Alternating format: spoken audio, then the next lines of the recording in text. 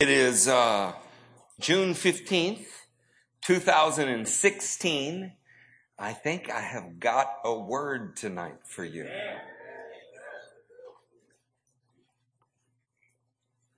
It's an interesting thing how our church history goes here.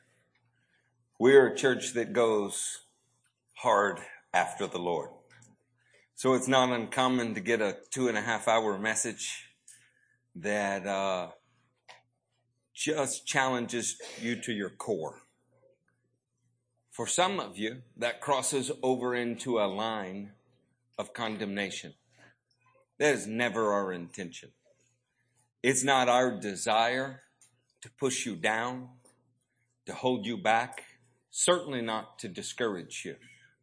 It is our job to clearly present the standard before you and encourage you that it's obtainable because of the blood of Christ, because of the Spirit of Christ. I'm going to take my time with this word, but not preach to you all night. I left Sunday's meeting confident that I delivered the exact content that God gave me to deliver, and for that I'm excited. I also left Sunday's meeting concerned that I did not deliver it in a way that left you as hopeful as you should be. And for that, I apologize. What we're going to do tonight is challenge you and encourage you. Amen. Can you handle that? I believe that you can. There's no place on earth that I would rather be than speaking to this congregation. This is my heart. I've given my life to it. When I have a 19-year-old son that is teaching foundations classes now at this point, and he could not walk when we moved here to start this church, that says how much of my life I've given to this congregation. We care for you deeply. During the worship service, I got prophecies for several of you. This morning, praying for you, I texted and asked some of you to make sure you were at the service because we care for you. The pastoral staff of this church is praying for you.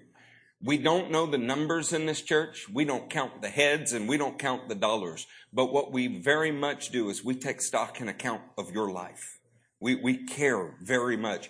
If I haven't said that enough, I want to tell you that everything that we do, from the apps that we're working with that are broken half the time to the websites that, I can get so mad I throw my mouse at because when we need it, the search feature doesn't work right, to the podcast, to everything. It is for one reason. We love the Lord and He told us to love you, and we really, really do. With that in mind, I want to tell you about palm trees. We're going to leave this slide here for just a second. Do y'all recognize Exodus 15:27? Then they came to Elim, where there were 12 springs and 70 palm trees, and they camped there near the water. I can't tell you all of the things that passage means to me right now. But those of you that have been in the church for a while know it changed my life. As silly as that may seem, the idea that God would use 12 springs to feed 70 palm trees, and the palm trees may represent the body of Christ throughout the world, and the 12 springs represent those He had poured a special revelation into. It changed me. It changed me to the extent that ever since He spoke to me about it, I've spent at least 100 days out of the year outside of this country. And I don't know how many days inside the country evangelizing, because it means something to me. I want to walk with you from law, prophets, writings, New Testament law, New Testament prophet, New Testament writings about palm trees. And we're not going to turn to every passage because you're going to write them down, and I'm going to tell you about them so that I can focus on some of the scripture that I need to know that you walk away from here with today. Okay? So here comes an overview. The idea of a palm tree is so loved in the Bible that Judah's daughter-in-law, Tamar, you can write down Genesis 38 and you can read all about Tamar. Tamar has a rough life. I mean, she's mistreated, she's abused, she's slandered, and she's almost put to death under false pretenses. Tamar means palm tree. It turns out that in the Hebrew world, because of the shape of a palm tree,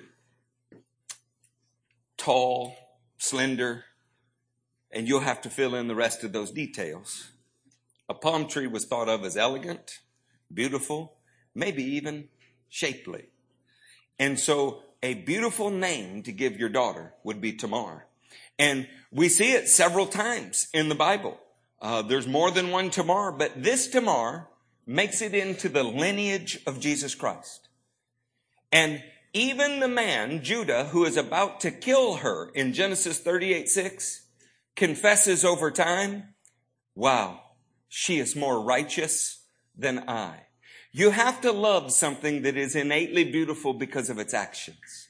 Something that is beautiful because no amount of resistance, slander, trouble poured upon it, and yet the end testimony of its life, you are more righteous than I. And she makes it into the lineage of Christ. Is that beautiful? Yes. What does Tamar mean? Palm tree. Okay, that was Genesis. I'd like to give you another one from the law just to do it. The very first city that Israel conquers when they go into the new land. So it was a site of defeat early and then conquer later. It was one generation's death sentence and another generation's life. There's a deep message there if you're able to understand it. And the city could never be rebuilt except at the cost of a man's firstborn son. If you look into it, you'll find out we're talking about Jericho. In Deuteronomy 34, you can write down the 3rd verse. Jericho is referred to all over the Bible as the city of palms. Long time before there were walls there, and a long time after the walls were knocked down, and even to this day, there is a date palm grove there. And the city was known for that produce. It turns out that there's something intrinsically linked to palm trees in the Bible. There's an elegance and there's a beauty, but there is also a suffering and struggle and a great reward. By the time you make it into the prophets, say 1 Kings 6:29, you hear throughout the scripture, I mean all over that chapter, when they make the inner room of the temple, when they make the outer room of the temple, when they make the outer wall of the temple, when they make curtains between rooms, they have palm trees engraved upon them. Israel chose to decorate the things of God. Actually, they didn't choose. God told them to do it with palm trees because he thinks they're beautiful. What's beautiful? Palm trees.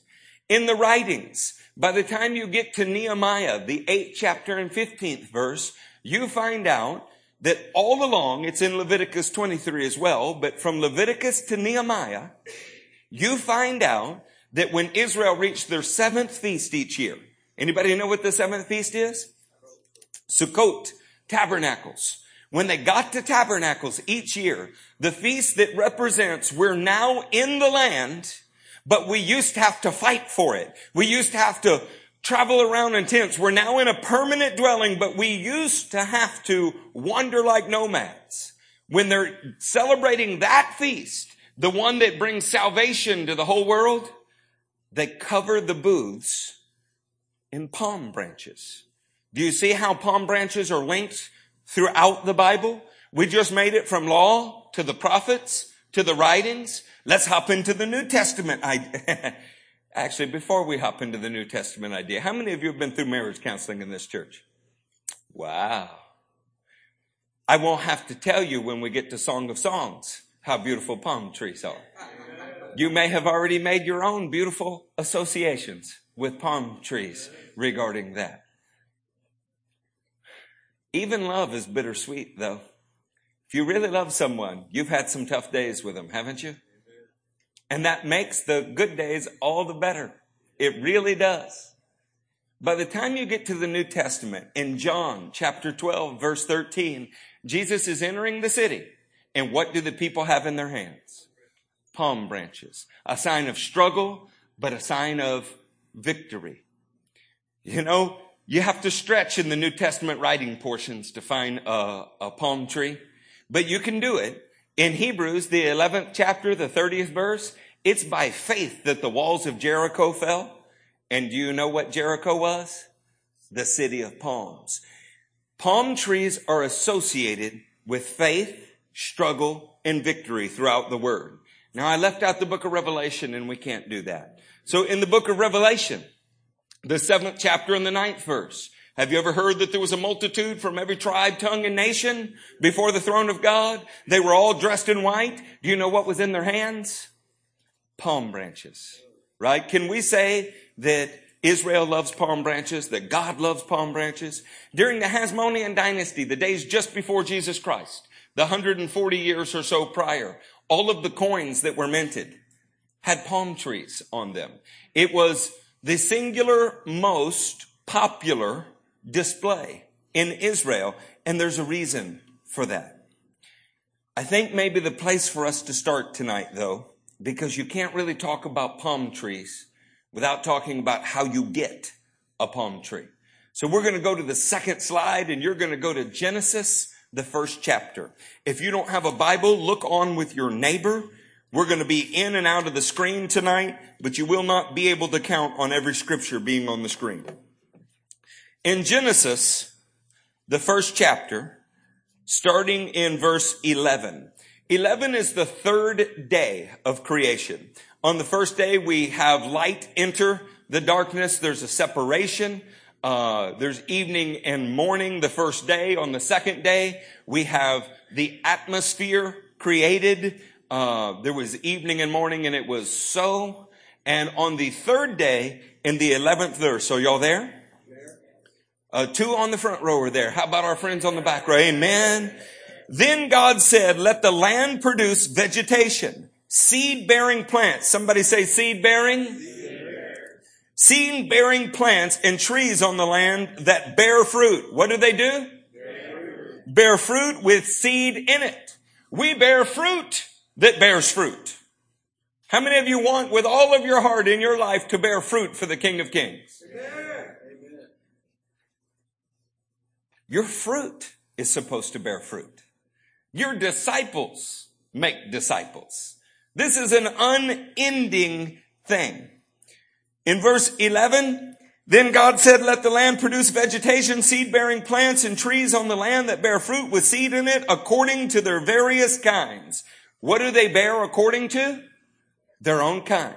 The quality of one generation determines the quality of the next. You never have an apple tree bear oranges and the oranges bear grapes. It doesn't work that way, despite what the Darwinists have said. The truth is that there is only one way to bear fruit. You got to start with good seed. And on the screen before you, you see Strong's number 2233. The word is zarah, and it's a masculine noun. Can y'all read that? Meaning sowing seed, descendants, offspring, children, and posterity. The literal use of the word indicates seed of the field, i.e. seed planted in a field. Now, I put this on the screen for you with all 4 variations of each letter of Zerah. That way I didn't have to drag a big board in here and write Paleo Hebrew for you. When you look at the right, that is a Zayin. I know it's hard to read the Zayin, but can you see the right side of the screen? We have 4 figures in a box. Okay, the top left inside that box, it says book under it. This is the way that a Hebrew typewriter would make a Zayin. Just to the right of that, where it says block, that kind of crooked T, if you will, that's the way that a Hebrew student in school would probably write a letter, freehand. In the bottom left-hand corner, that's a cursive Hebrew that I personally have never run across except on some signs in Israel. And in the bottom right-hand corner, that letter, Zayin, is the way that Moses originally wrote it. You follow me there? You can see all 4. So, starting with the ancient in the bottom right-hand corner, that dates to about 1500 BC. But the cursive one just to the left of it, that's a modern times. That's the nation of Israel today. And that's how the letters changed through the years. You can do the same thing with the resh that's next to it. You see how similar 3 of the reshes are? But the ancient resh looked more like a human head. Can y'all see that? Yeah. And on the far left side of the screen, where you see the IN, it looks a little bit like a Y when it's used to be written freehand or cursive, but the block is far more distinctive. It looks like Y with a calligraphy mark on it. Of course, look at the ancient. What does the ancient IN look like to you? An I. That's amazing how that works. Let's go to the next slide.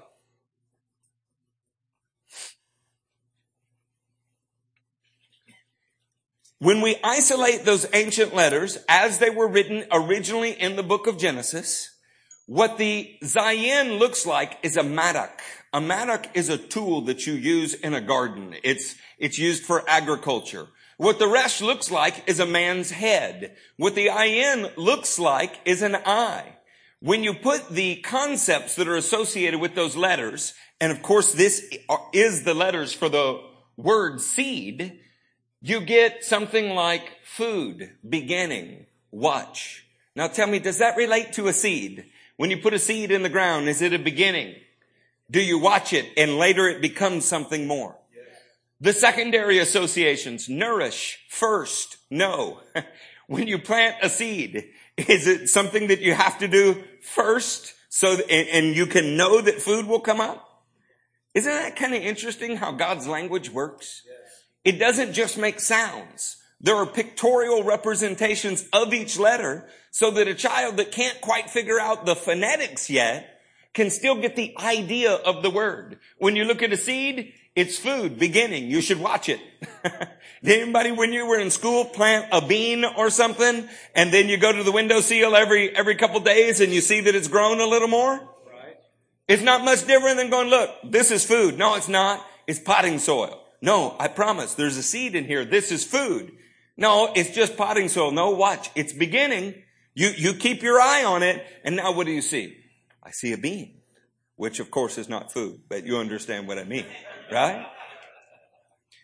We're going to leave this on the screen for a minute. I want you to just concentrate or keep in mind the idea that when God says, I'm going to give you seed-bearing plants. They're going to give birth according to their kind. They will yield fruit with seeds in them. We are talking about feeding somebody, beginning something, and then watching to see what God does. That is a beautiful, beautiful thing. It takes a lot of pressure off of you. If what you do is eat of God's word, make a new beginning, the whole world can stand back and watch you grow. Can anybody make a plant grow? But God makes it grow. When you plant it and you water it, what do you expect to happen? So let me ask you, if I am watering you with the word and you have made a beginning in the Lord, what should I expect to see? I should watch you grow.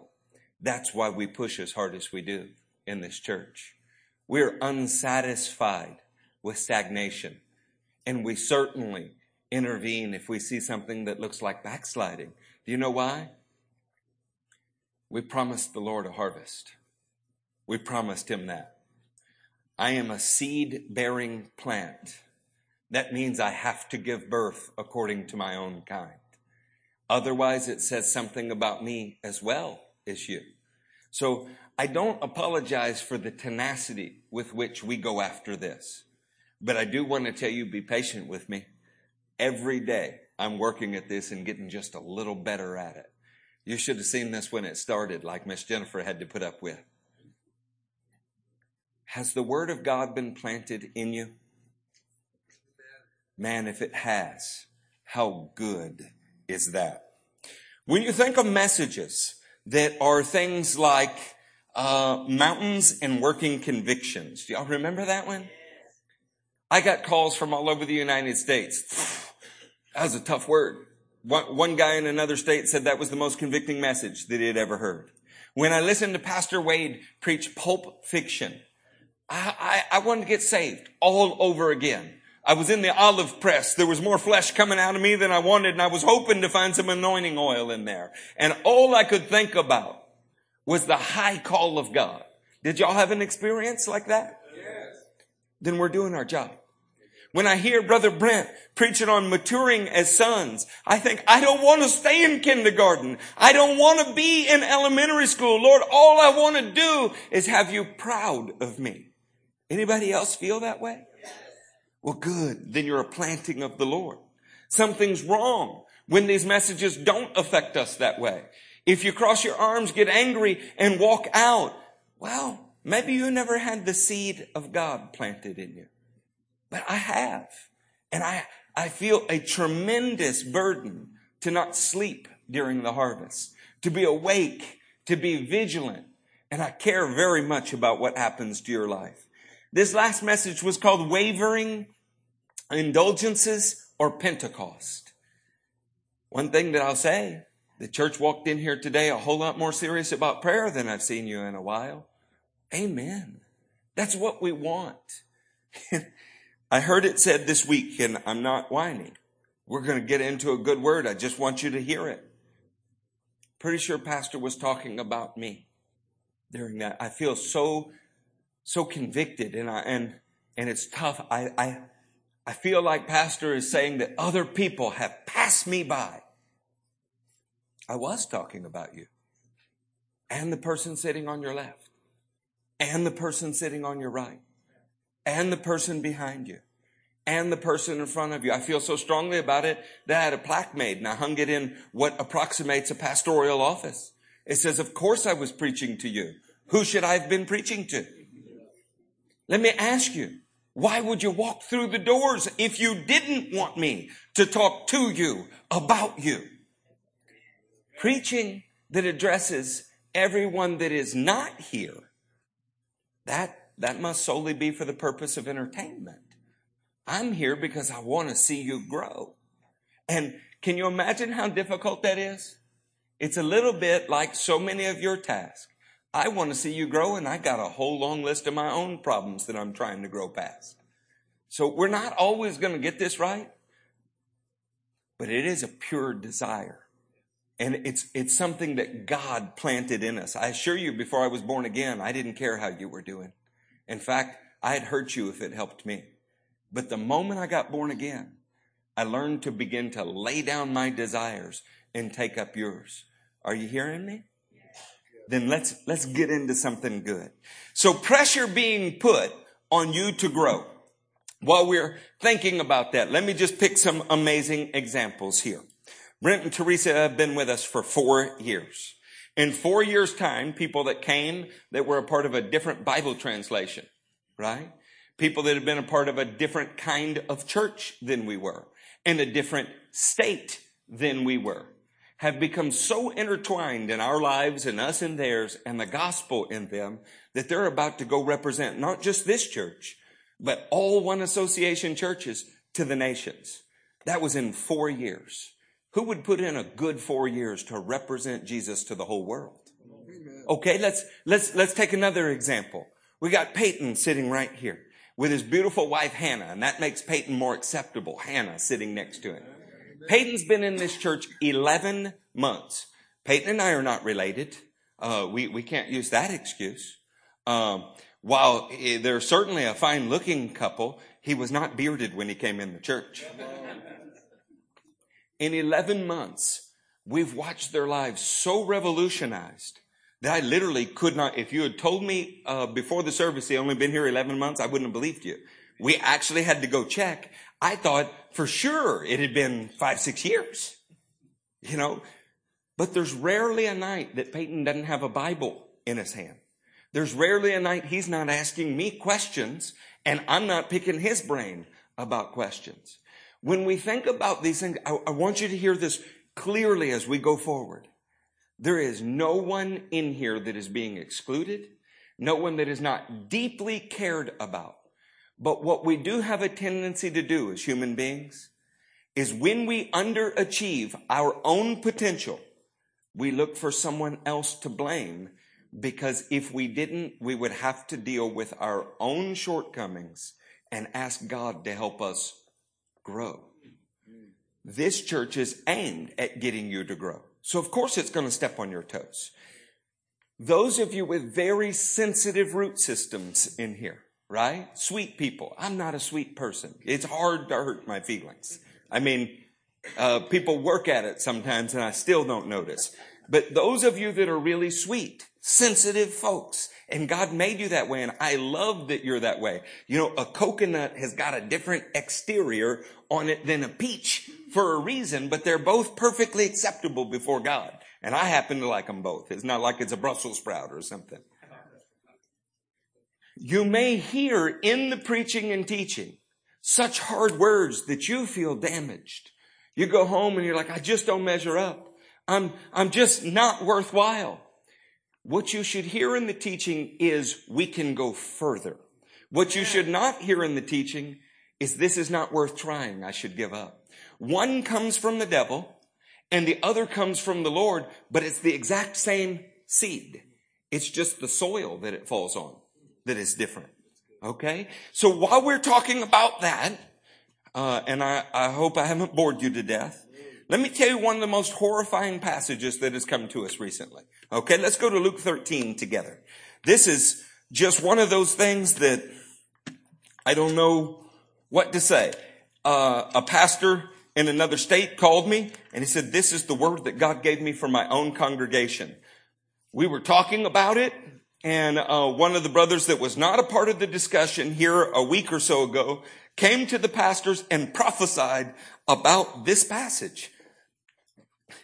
All I can say is after you hear the passage, ask yourself, if you were responsible for this congregation, what you would do if you heard from a pastor who's a colleague that God had said this is for his own congregation, and then the same weekend, the next morning, a sheep in your church walks up and prophesies this passage, and you see coincidence. You ready for it? Luke 13, starting in verse 6. Then he told this parable. A man had a fig tree planted in his vineyard, and he went to look for fruit on it, but he did not find any. So he had said to the man who took care of the vineyard, for 3 years now, I've been coming to look for fruit on this fig tree and haven't found any. Cut it down. Why should it use up the soil? Is that terrifying to you? It's terrifying to me. When I read the first chapters of Matthew and hear the religious leaders, John the Baptist, speak to him and say, the axe is already at the root. It's terrifying to me. Do you know why? I came into Christianity believing those men were hypocrites, believing those men were disreputable, men of ill repute. And the more I have studied about them, the more I find out that for the most part, they love the word more than anybody that I know. For the most part, they would have been the highest ideal of what an admirable life looks like. And it scares me. But that's not the end of this parable. Sir, the man replied, leave it alone for 1 more year, and I'll dig around it and fertilize it. If it bears fruit next year, fine. If not, then cut it down. The prophecy we received was that those that were on the outer edges struggling, that we were wondering whether or not we were at a time that the axe was at their root. The Lord said, you pull them into the center just like they were your own son and daughter. Try again. Work the soil and see if they'll bear fruit. They have another year. I don't know whether the year is 12 months or not. I don't know that. I know, though, that there is a time period of day in which a man can work. And then night comes when no man can work. And you know what? I don't want to lose one person. That's why we preach the way we do. I feel a debt to Jesus Christ to make sure that every one of these guys on the front row and every one of the guys on the back row get to the place that God has called them. So let me ask you, have you arrived yet? If you've arrived and you're sure, raise your hand. Okay, then how much work do we have to do?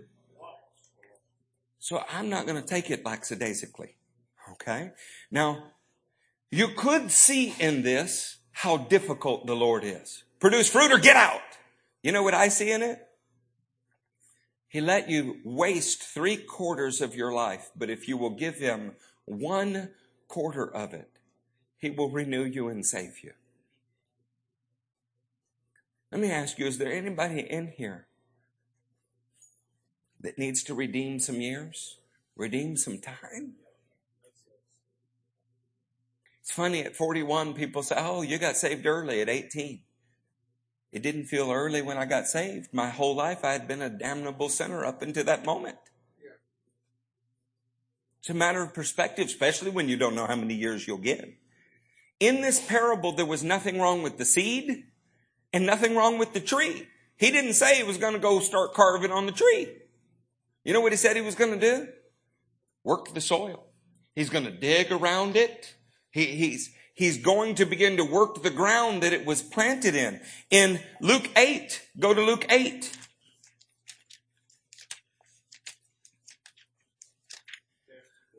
Luke 8 in verse 15. This is the parable of the sower. We have some that falls on a hard ground. We have some that falls on rocky soil, some that falls on soil full of weeds, and some that falls on a good soil. But verse 15, but the seed on good soil stands for those with a noble and good heart who hear the word. Say, hear the word. Retain it. Retain it. Say it. And by persevering, let's do that again. Hear the word. Retain it. Persevere. Produce a crop. Listen. If the seed came from God, then your job is to hear it, to retain it, to persevere in your deeds from it, and the crop will come. So if you're not as fruitful as you think you should be, or if you're pretty sure there's a list of favorites in the church, consider something. If you were looking for a harvest, would your favorites be those that heard, retained, and persevered? Or would your favorites be those who are always listening, but never doing a thing different and blaming you for it? Who would your favorites be? Okay. So there is no list of cliques in this church. We don't have them. What there is a total admiration and complete pastoral surrender of all of our time for anybody who is hearing the word, retaining the word, and persevering in the word. You want to know the way to leadership in a church like this? The way to leadership in the kingdom? The way to success in producing fruit? Retain what you hear and put it to work, persevering in it. You know what is removed in all of that? Competition. Do you know why? You may not have heard the same thing even in the same message. You know, what God's called one person to do is different than what is called to another. We're not comparing lives with lives. We're holding you accountable for what God has said to you, and for you to retain it and persevere in it. Anybody need a little more perseverance? Anybody need a little more retention? Anybody, I don't know, been hearing but not listening? See, it's not enough. See, I listen, Buddy Brasso. When you preach, I listen. Okay? This is why a guy like Andrew can come into our church and in 18 months, his life is so renovated. It's not because he walked in here with a special skill set that some of you who have been here a long time don't have. It's because he worked hard. Have you ever seen the way he carries around biblical notes?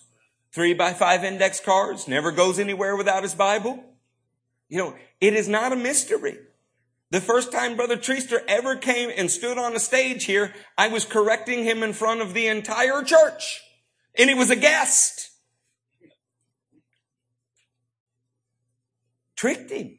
Said I wanted to pray for him. Got him on the stage and then began to dress him down about his life in front of the whole congregation. You know why? I saw extraordinary potential in him.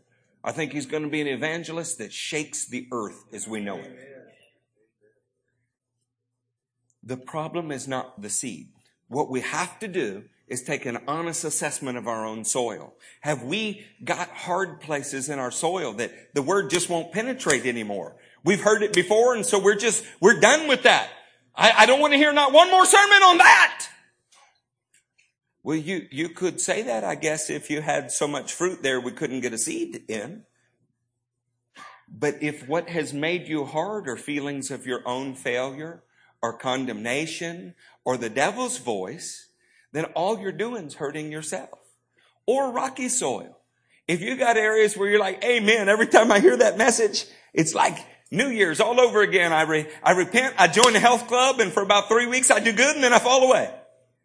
If every time you hear a message, your heart is spurred and you begin to do it, but it only lasts a short time, we got to work the soil of our hearts.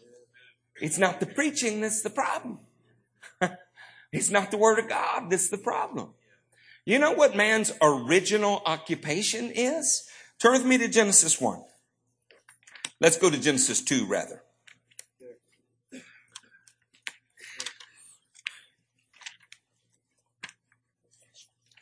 Those of you that are really used to these scriptures being on the screen, I'm not trying to punish you, but let me just suggest, if you don't have a Bible, my policy for 23 years has been anytime anyone ever asks me for a Bible, I buy them the best Bible I can find. There's a big hint. If you don't have one, all you got to do is ask. This church has never, not one time, told someone no, told someone they were unworthy of it, or not done it. I can't tell you how many Thompson Chain Bibles I've bought in my life.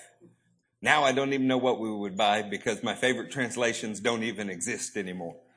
Maybe time to go to NASB or New King Jimmy. Although that would be difficult.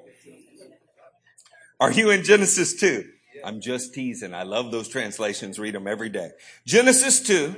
Let's pick up in verse 15.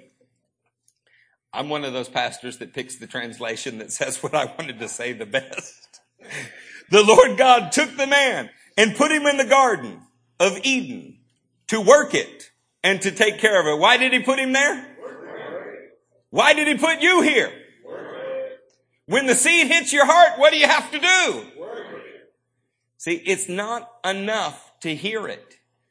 Now, he didn't have to work the seed. What he had to work was the soil. I know people that are working the seed all day long. You know, well, what this really says, and they're working all the way around it to make it inapplicable to their life. They're spending all of their time working the thing that is supposed to work them.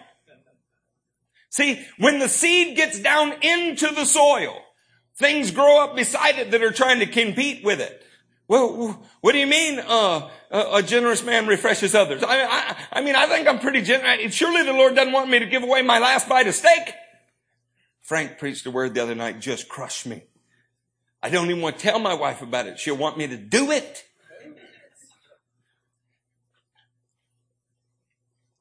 Talking about saving your wife the last bite of your filet mignon.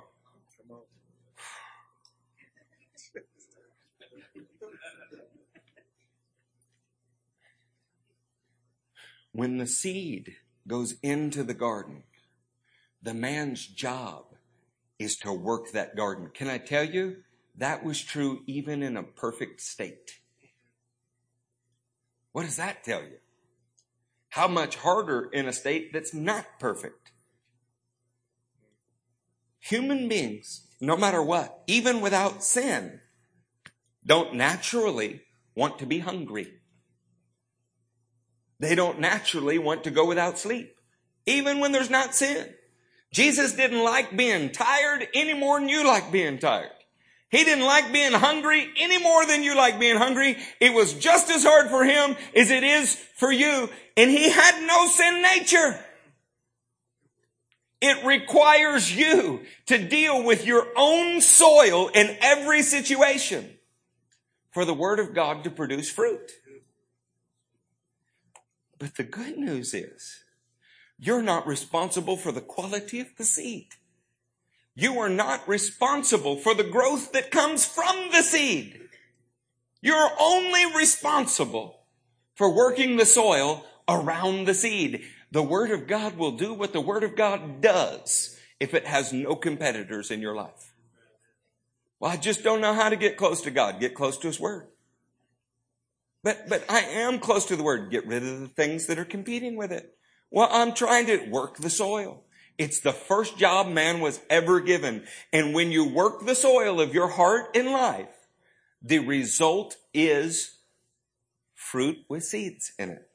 That is fact, or else God has lied to us from the second chapter of the Bible forward. And friends, my experience has been that he never lies. If there's a problem, the problem's with me. That's what I know. In Deuteronomy, you don't have to turn there. In Deuteronomy 34:2, write it down. Everything God does is perfect. All of his ways are straight. There's no fault in him. If there's a fault, it's with you. If your life hasn't gone the way that you had envisioned it going, either your vision from the get-go was faulty, or you've had a problem along the way.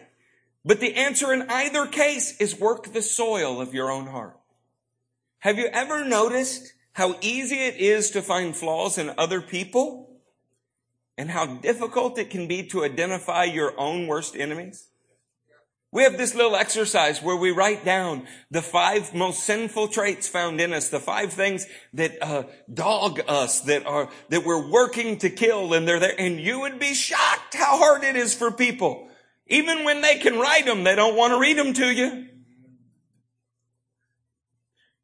But you ask 5 reasons you don't like President Obama and you get 15. Ask 5 reasons you don't like Donald Trump, you get 20.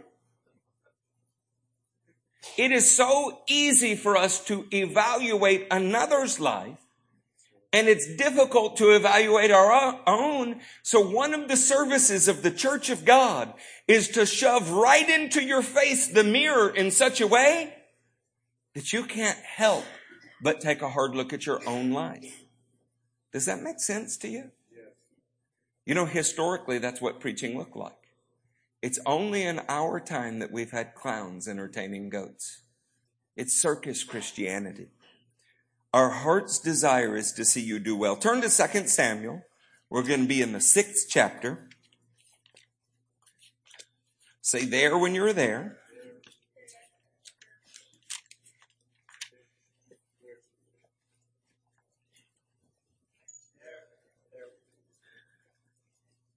So we went back to the law. Now we're back in the prophets. In the 2 Samuel chapter 6, we have the ark being brought into Jerusalem. And in verse 17, they brought the ark of the Lord and set it in its place inside the tent David had pitched for it. And David sacrificed burnt offerings and fellowship offerings before the Lord.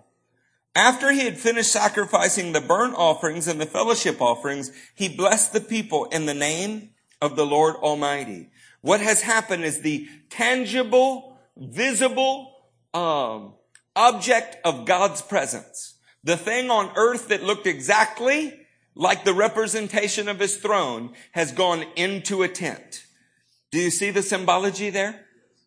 This is like the presence of the living God entering you when you are born again and spirit-filled.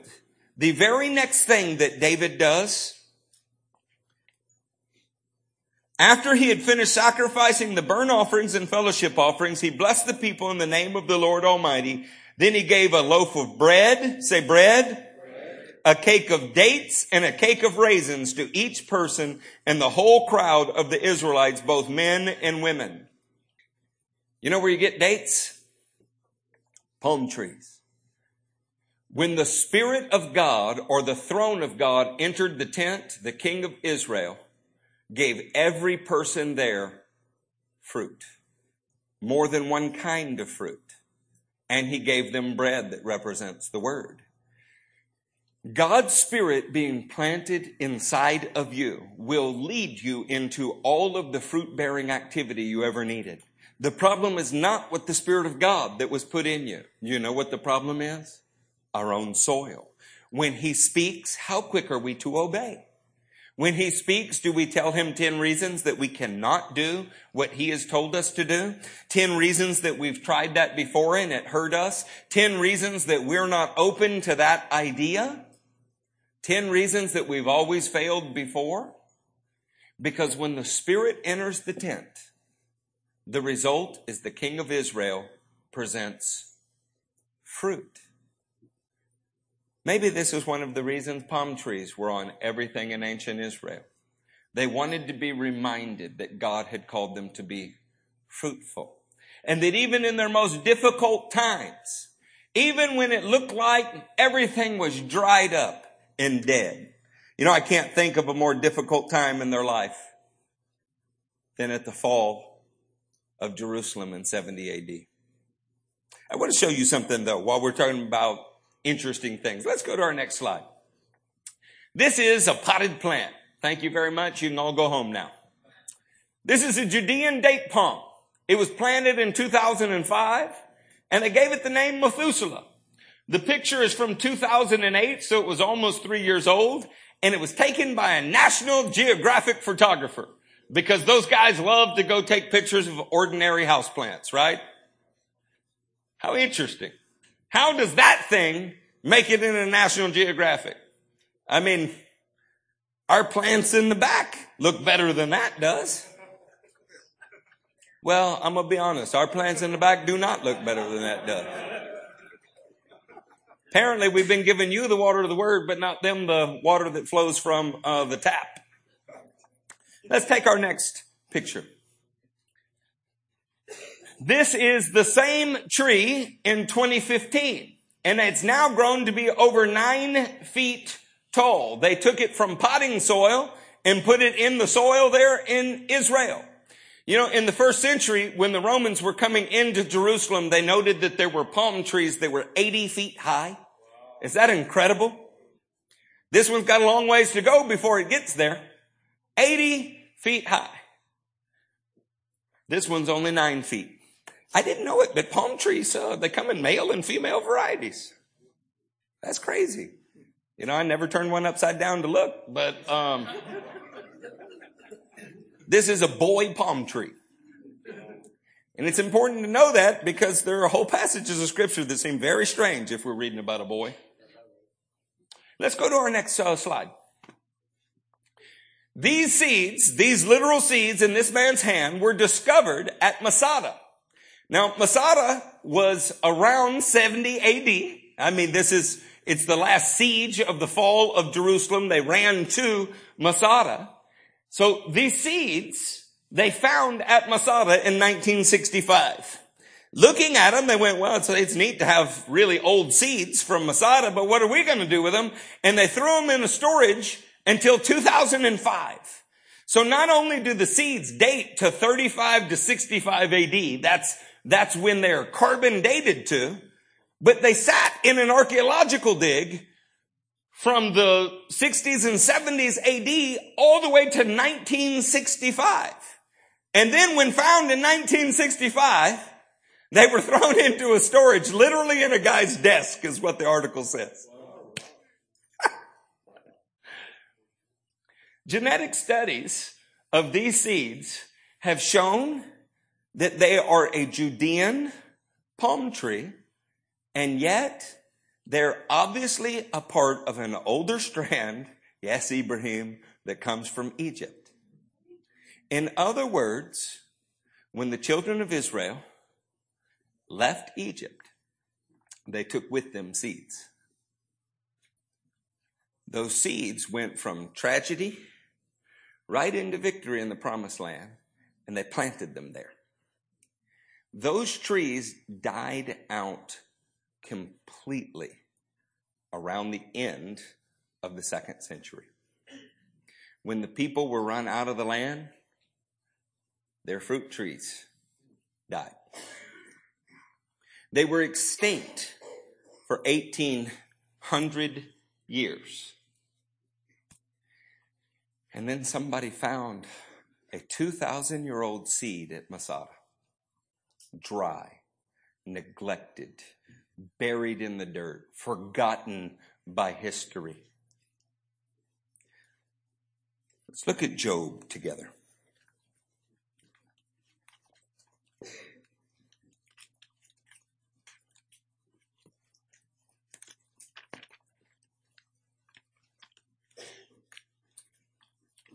Say there when you're in Job 14.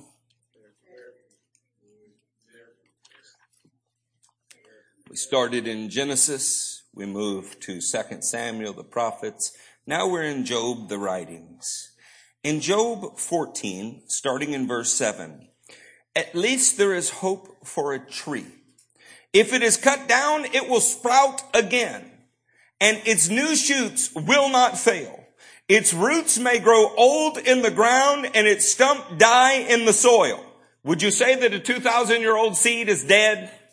Would you say there's no hope for the 2,000-year-old seed? By the way, the tree that we were looking at in the potting soil was an extinct tree that came from the seed in that man's hand.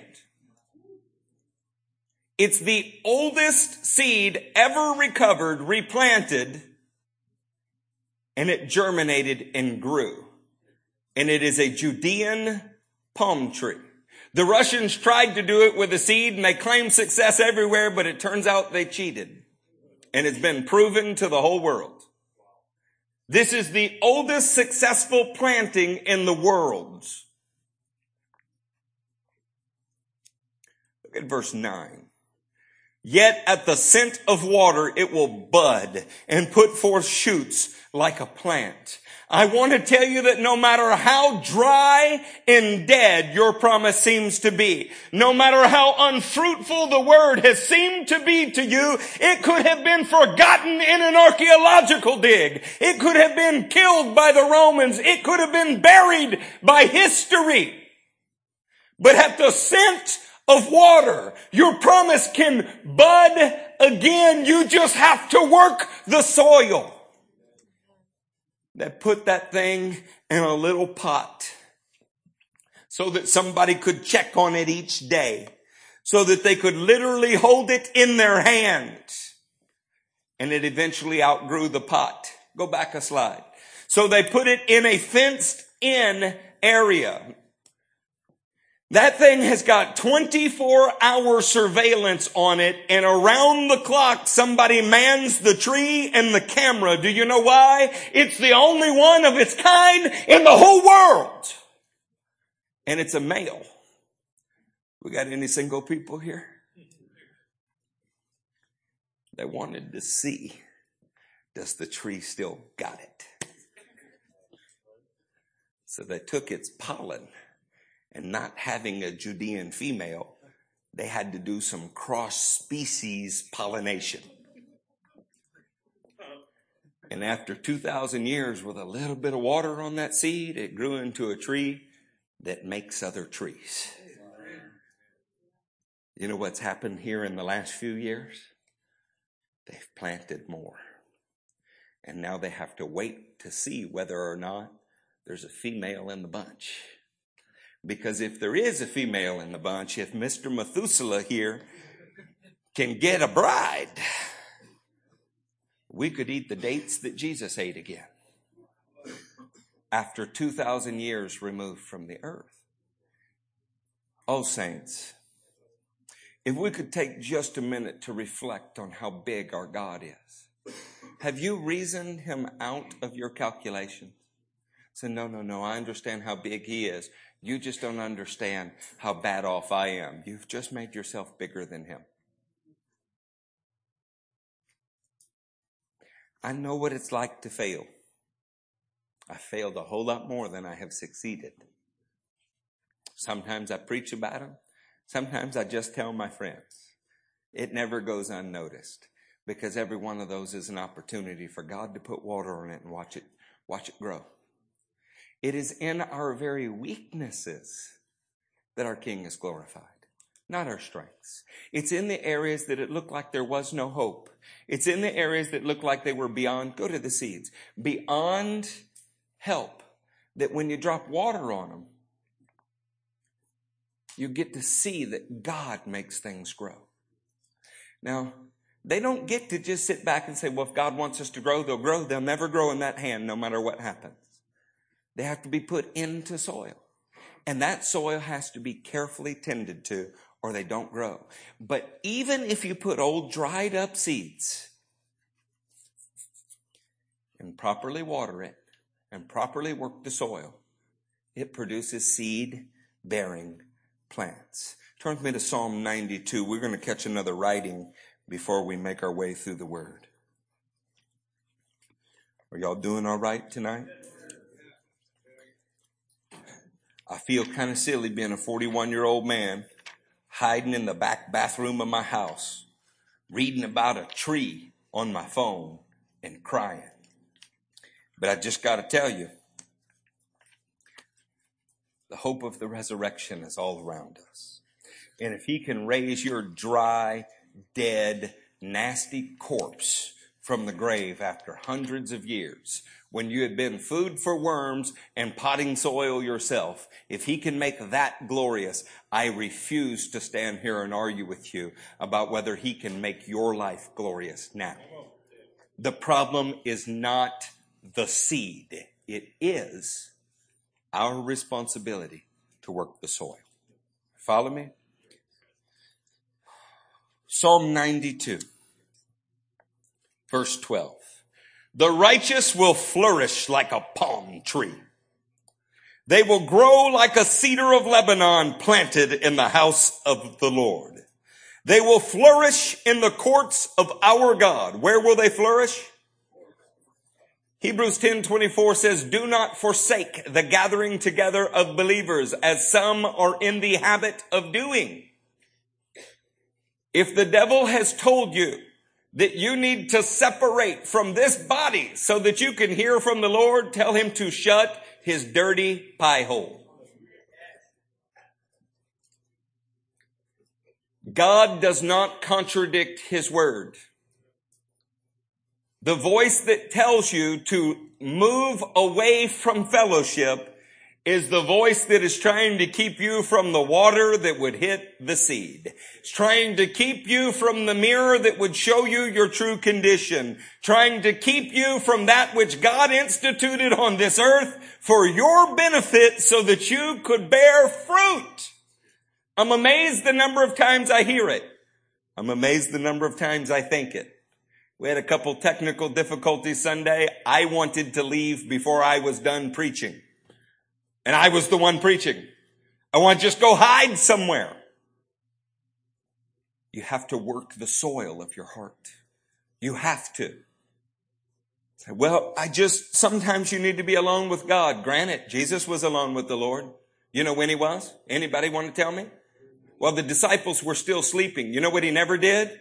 Forsook church meetings, forsook preaching opportunities, forsook the fellowship with the other people to go hear from God. He went to go be alone with the Lord while the others were asleep. He went to go be alone with the Lord while the others were doing other things. But he did not skip the Sermon on the Mount to go be alone with his Father. That is a devilish idea that has crept into the church that is just flat out wrong. If you'd like Law Prophets writings on it, come to my house. Spend a couple minutes with me. I'll give it to you any time that you want. But you know what I would really like?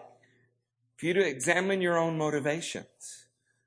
Does it get just a little tough to be told to grow all of the time? Of course it does. Consider the alternative, though.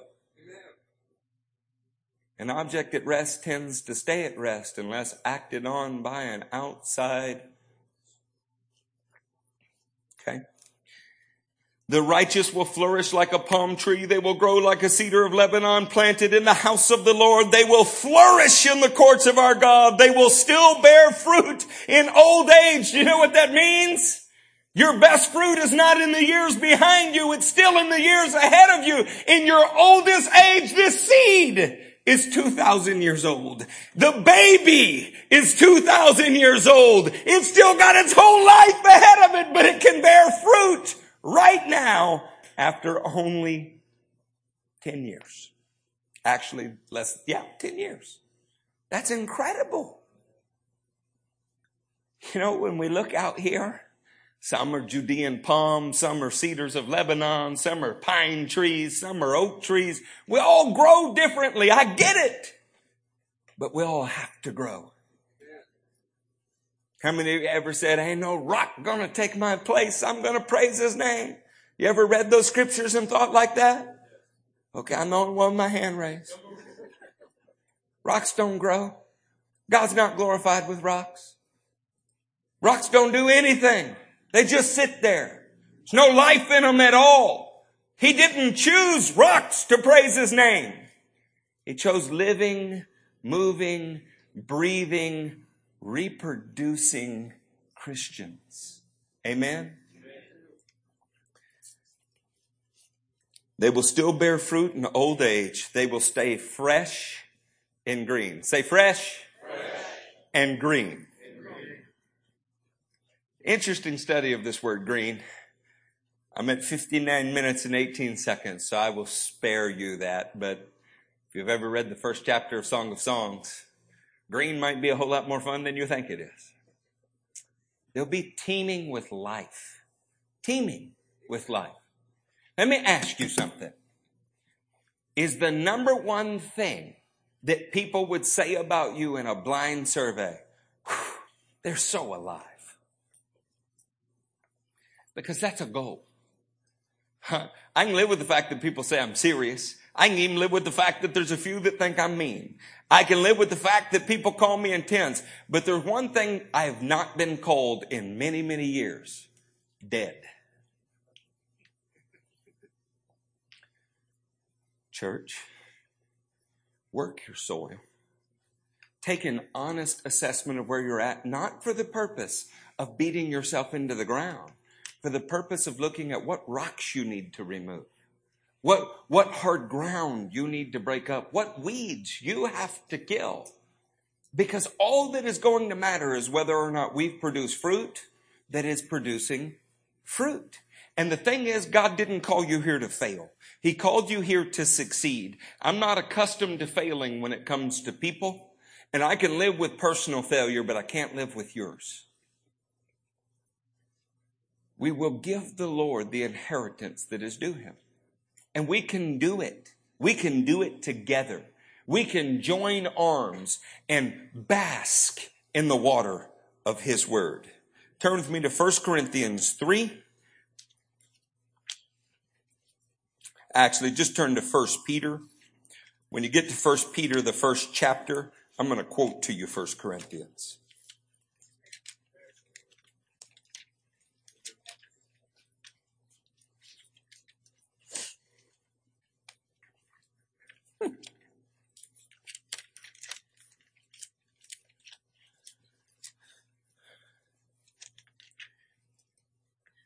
There are so many places in the book of Corinthians that talk about seed. And I don't have the opportunity to read them to you today for fear of losing the point in the greater message. But I'll say this. In 1 Corinthians 3:6, Paul said, I planted the seed. Apollos watered it. And God made it grow. So then it remains that once a seed is planted, what has to be done? Say, give me the water. Give me the water. Because at the scent of water, that seed will sprout. Don't hide from the water. Don't be scared. Don't have performance anxiety. You want to swim in the deep waters of the Spirit in the Word. It is the only way anyone grows, and it is the reason that in 11 months Peyton and Hannah have done what they've done. It is the reason that Andrew is sitting on the front row in the church instead of hiding from us in the parking lot. It's the reason that Nolan got married. It's the reason that Keith sits back there with a beautiful wife and they're on fire with the Lord today. It's not always this way. We've seen many times it did not go this way. But the answer was always the same. The word is unchangeable. It's the soil that has to be worked. And if we can do that and acknowledge it and ask for help with it, sometimes you might have a boulder you just can't roll out of the way. That's what a brother's there for. I sat with an anointed man of God who is far greater than me yesterday. And he said, you have to help me. I don't see it. Tears streaming down his face. He said, I don't see what y'all are talking about. That's why we need our brothers. That's why we need each other. But by the next morning, God had ministered to his soul and showed him in, hear me, the law, the prophets, the writings, the New Testament law, prophets, and writings He had spoken to him about how to water that seed. You know what will happen the next week?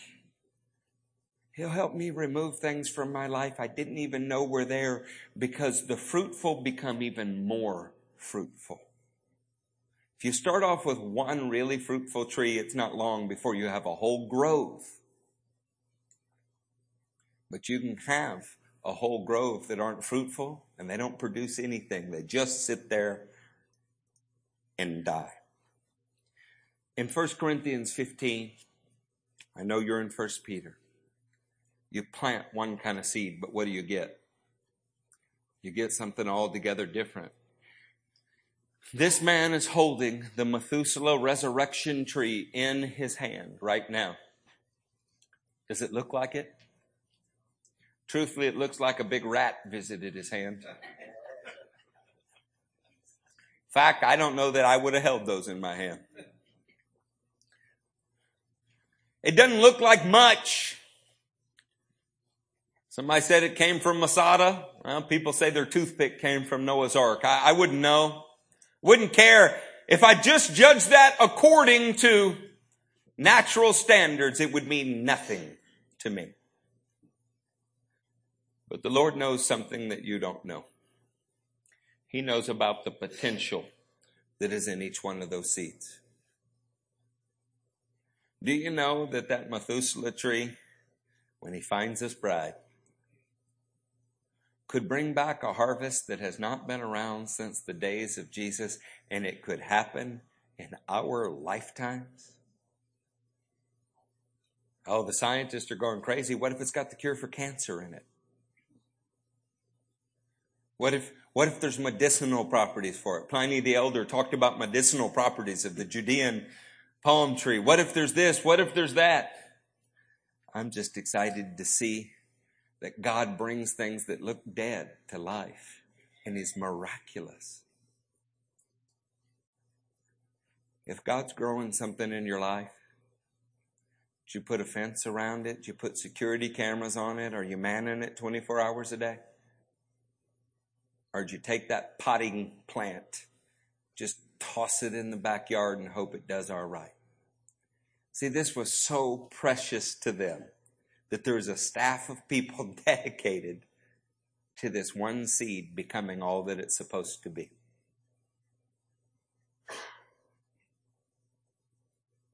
Elder Steve's given his life for the gospel. Elder Baj has given his life for the gospel. Elder Charlie has literally been there since the first day of my experience with Jesus. Pastor Matthew and Pastor Wade, we're all dedicated to one thing. That the seed that was planted in you produces the harvest that it's supposed to produce. That's not us judging you. It's not us mad at you. It's not us giving up on you. It's none of the things that the devil would tell you. It is a tenacious desire to offer the King something from your life. Forgive me for the sarcasm that you're about to hear. Shame on me that I couldn't be bought off, that I wasn't after your money, that we didn't want your praise. Shame on us. We were just too weak for all of that. The one thing that we did ask from you is that you take this word seriously enough to try to apply it in new and inventive and bold ways every day. Every day. That anytime you got a revelation from the Lord, you brought it to us and shared with us so that we might be benefited by what's going on in your life. Even the newest people here, you've heard at least a couple things from me that came from the heavens. How many of you have picked up the phone to call a pastor or an elder and share with them something you got out of the heavens? See, we're not interested in church as Americans do it. We're interested in church as it appears in the gospel. Let's turn to 1 Peter 1:22. Now that you have purified yourselves by obeying the truth, so that you have a sincere love for your brothers. Love one another deeply and from the heart. For you have been born again, not of perishable seed, but of imperishable. Say imperishable. I have the living word of God in me, and it cannot die. It is imperishable. Did the Lord give you a promise? It cannot perish. Did the word of God speak something to you? It cannot perish. The very gates of hell cannot overcome it. You have the imperishable seed of God in you. It might need water. It might need you to work your soil, but nothing is wrong with the seed. Pick it back up. The imperishable seed of God is in you. For you have been born again, not of perishable seed, but imperishable, through the living and enduring word of God. The living and what? The living and what? The word of God endures for all time. Will you continue to work the soil for as long as you're in the tent of this body? The word of God was true in 1993 when I was born again. It's true in 2016 as I stand here and preach it. The only difference between then and now is the soil of my own heart. We're waiting on God to move. We're waiting. Stop waiting and start working the soil. If you will work the soil, God will do the rest. You take mighty steps. Get out there and try in faith, and He will bring mighty miracles. He has not gone into retirement because you have hit difficult times. Is there a time in your life you felt closer to the Lord? Because there shouldn't be. And if there is, you don't feel condemned by that. You simply work your soil right now, you water it right now, and you change it in the very next worship set.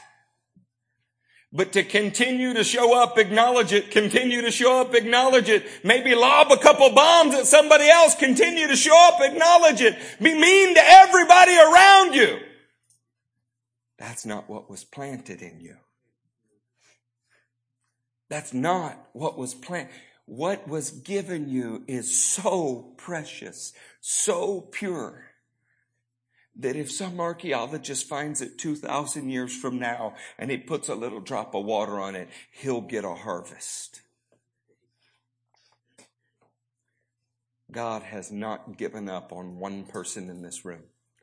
I'll go so far as to say God hasn't given up on one person watching this video. If it made it into your hands, He intended for it to. You have the imperishable word of God. All men are like grass, and all their glory is like flowers of the field. The grass withers and the flowers fall, but the word of the Lord stands for ever. The word of the Lord stands for ever. The question is, will you stand with the word? Or while it's trying to stand up inside you, does your own soil smother it? And this is the word that was preached to you. Therefore rid yourselves of all malice, work the soil, and all deceit, work the soil, and all hypocrisy, work the soil, all envy, work your soil, all slander, work the soil. Like newborn babies crave pure spiritual milk, so that by it you may grow up in your salvation, now that you have tasted that the Lord is good. The way that we work the soil is we hear, we retain, and we persevere. Say it with me. Hear, retain, persevere. What you have in you cannot die.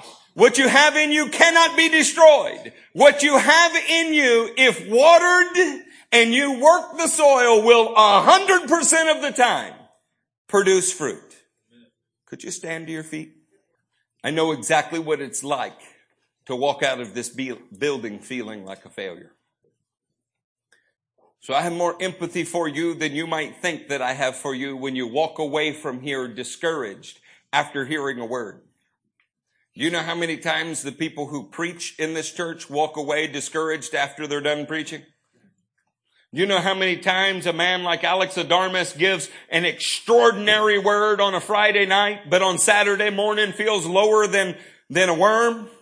You know how many times Pastor Sutherland, Pastor Stevens, or Pastor Piro preaches a word, gives their very best, and the next day all they can think about is what they should have said, what they shouldn't have said, and all the ways God could have called better men.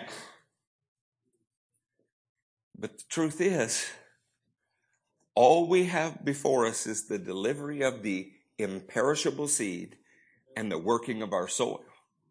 So I'm going to tell you what we do with all of that condemnation that we receive. Not from you, from the enemy, from ourselves. We tell it to go to hell where it belongs. We choose to dwell on what the Word says. We put water on what the Word says. We pray over what the Word says. And when we have thoughts that don't match what the Word says, we say, get the hell out of my mind. I will not dwell on it. I'm not going to water something that is yucky. I'm going to water the Word, and it will bring in my life a harvest. I've been doing it for 23 years. I know something about it. So listen to me, new Christian. You cannot trust your thoughts. You cannot trust your feelings. You can only trust the Word of God. Water the Word and work your soil, and God will do the rest. And we will all rejoice in the harvest that comes. We're going to finish that song in just a second, but I have a declaration. Fruit is a kind of food. Hebrews read from right to left. The word that you're looking at on the screen is zerah. It is for seed. Fruit beginning, watch me. That needs to be your declaration coming out of this service. If you have the seed in you, then that food or fruit is beginning. You'll be able to watch it. You'll be able to see it. It begins right now. Is there anybody in the room that wants to produce fruit for the King? Then let us sing with a prayerful heart and declare to the heavens that we will go where He goes. We'll say what He says, but the result will be fruit, because that is what happens when you have an imperishable seed inside of you. Amen. So the result is certain as long as your will is set and you persevere. You've heard it, retain it, and now we're going to persevere in it. You can watch the fruit beginning now. Amen. Let's sing it as a declaration, and we'll close our service and go out and bear fruit that bears fruit. Amen and amen.